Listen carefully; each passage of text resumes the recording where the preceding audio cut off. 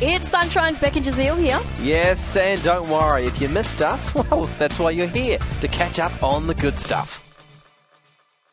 You are on Sunshine. It is Beck and Jazeel with you. Faithful Fridays? Tell me more. It's time for our favourite segment, Faithful Fridays, where we hear just amazing stories. And today is no different. Please welcome Dr. Sean George. He's from Kalgoorlie. Joins us on the line now. How are you going? Hey, Dr. Sean. Hi, Beck and Jazeel. It's lovely to be here this afternoon, and thank you for the opportunity to share my story on Faithful Fridays. Now, Dr. Sean, could you just start off by telling us a little bit about yourself?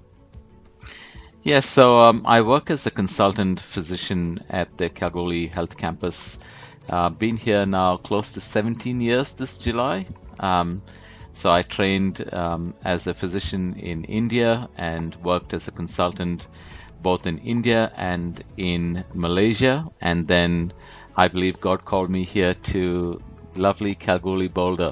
And I've been working here among the Aboriginal people and the people in Kalgoorlie for the last 17 plus years. And my wife and I, we absolutely love it. My wife's a doctor as well. Her name is Sherry, like the drink, only better. And we have a son, Michael. He's actually in final year of med school at Curtin University as well. Dr. Sean, where did your faith story start? So it actually begins soon after I got back from the Pacific Islands of Vanuatu in 2008 in the month of October. I had just come back after doing voluntary medical work and sharing Christ with the people in a small group of islands called Tongawa, which belongs to the Shepherds group in the Pacific island of Vanuatu. I was traveling after getting back here to do my clinics in Esperance. We do 5 clinics a year in Esperance as a part of the regional resource center that Kalgoorlie is. And so got to Esperance, and my story actually began on the day that I was traveling back on the 24th of October 2008 after my clinics, and we were driving back to Kalgoorlie. I had my intern who had never driven in Australia before, so I was doing all the driving. It started as a normal morning, but about half an hour into the journey, I experienced some discomfort in my chest.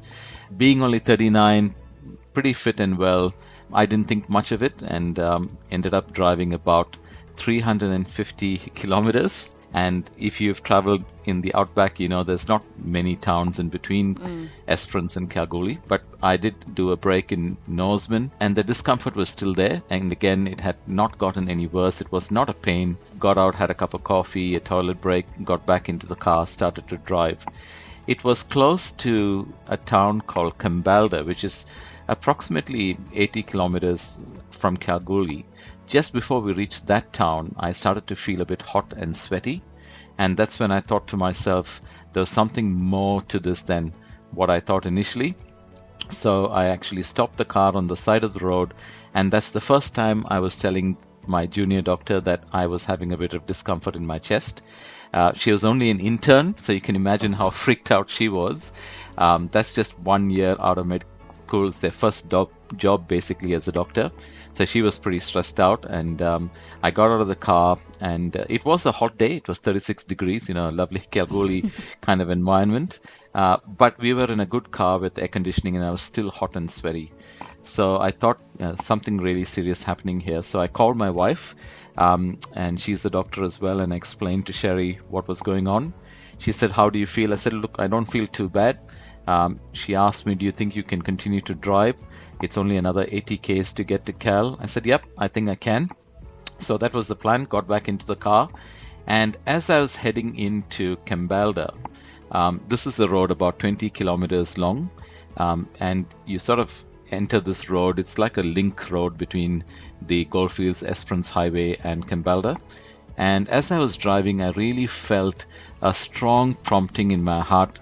And I know that it was the Holy Spirit speaking to me that I shouldn't be driving anymore. I need to find the GP clinic in Kambalda.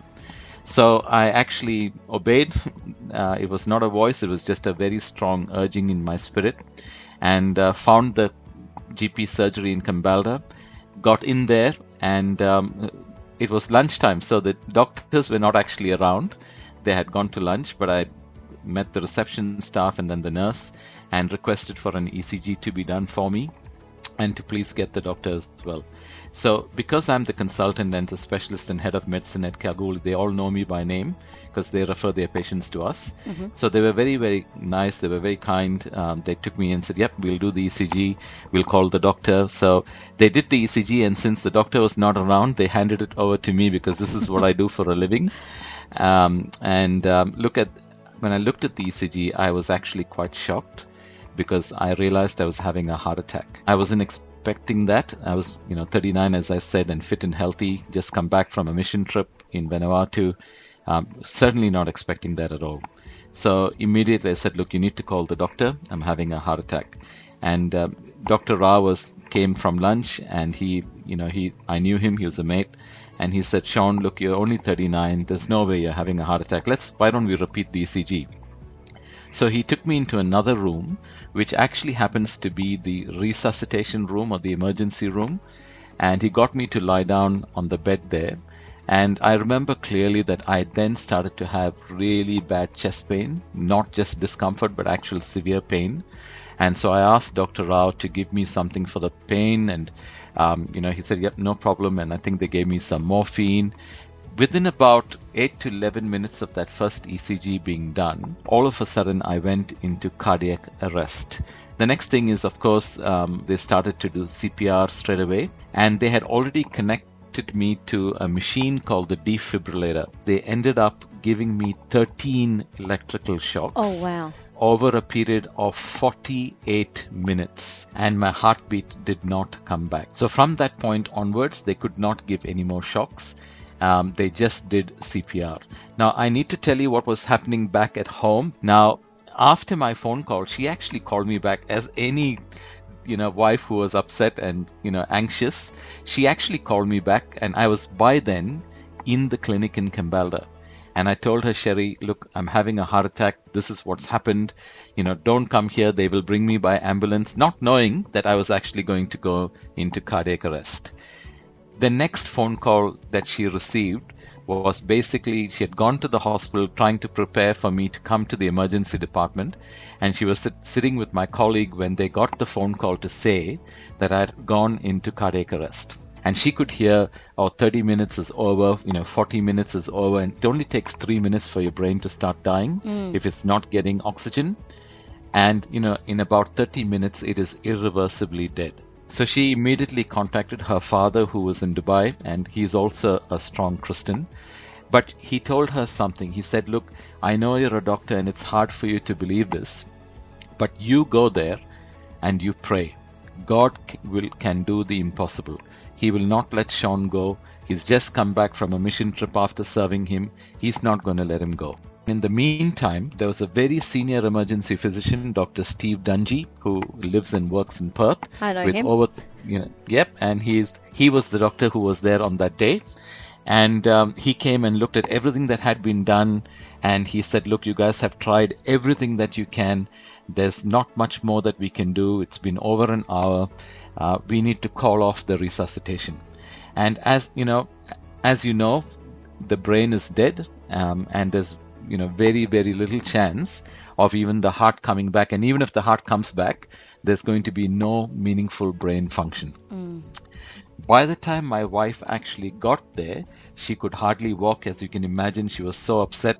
And Dr. Steve Dungy came out of the room and said, Sherry, I'm so sorry. We've tried everything that we can. Sean is gone. You can go in and say goodbye. So when she walked into the room, she could see the doctors were standing aside, the nurses were standing aside, the ECG monitor was just a flat line, and my body was actually white, and because I had been dead for over an hour. In fact, it was closer to an hour and 20 minutes by then. And she just held my hand. It was ice cold, and she remembered what her father said, and she just said a very short, simple prayer in her mind.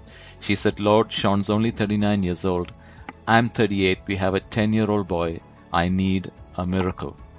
The moment she said that, beep, beep, beep, my heartbeat came back. And immediately, obviously, there was a lot of confusion. She was not sure what was going on, but she realized that my heartbeat had come back. Immediately, they started to work on me again. Finally, they were able to shift me to Royal Perth Hospital. They saw that I had a block in my right coronary artery. They opened it up and they actually put a stent inside and finally shifted me to the ICU at about probably close to 1 o'clock in the morning on the 25th of October. Dr. Sharad Shetty, who was the cardiologist that day, he told me I had another 2 episodes of cardiac arrest. And they had to give me 2 more shocks to revive my heart. And those 2 times, my heartbeat came back. I survived through that Saturday. I survived on the Sunday. And Sunday morning, my wife got a phone call from a lady who had been praying for me. She is a lady who lives in a village in South India. God had shown her in a vision that very night, the 26th of October, I would open my eyes. That night, one of my colleagues who works with me, Dr. Christine Jeffries-Stokes, she came to visit with me that night, and she was holding my hand she was sort of saying, Sean, if you can hear me, squeeze my hand. And I actually squeezed her hand, which she was, not expecting. And then immediately she sort of shouted saying, Sean, open your eyes. And for a brief few seconds, I actually opened my eyes. They called the ICU doctor. He actually refused to come, saying that, look, I think you're imagining this. It's not possible. But he had to change his mind on Monday because I started to actually move my hands and limbs. By Wednesday, they were actually able to take the tube out of my throat, and I was breathing on my own. I woke up. I looked around the Royal Perth ICU and said, what am I doing here? Can I actually have a look at my ECG and my ABG? I was back being a physician with a 100% normal brain. That is I've got no words. I was discharged on the 13th day from the hospital. People came looking for me, and that's when, the doctors and nurses in the ICU said, Miracle Man has left the hospital. And that's how actually the West Australian published that article saying Miracle Man responds to wife's heartfelt plea to live. This is probably one of the best Faithful Friday stories we've had on the show. It's incredible. That is a just remarkable story of miracles and faith and just listening to God. Thank you so much for inspiring us, and thank you for being willing to share your story. I really believe that we live in a time where there's lots of desperation. People have lost hope, with all the things that have happened, the pandemic, the financial issues, the relationship issues. I just want to remind people there's a God who loves you, and he's very real. And I know that he doesn't do this all the time. He can, but he chooses when he's going to do his great mighty work. But hang in there, have hope. There is a God who really cares and loves you. Dr. Sean George from Kalgoorlie, thank you so much for joining us. You're welcome, Beck, and Jazeel, it's lovely to be here. Thank you for the opportunity. We really hoped you enjoyed that chat. It has been Sunshine's Beck and Jazeel. I think I enjoyed it more the second time. It was good. Left a nice taste in my mouth. We'll see you from 3.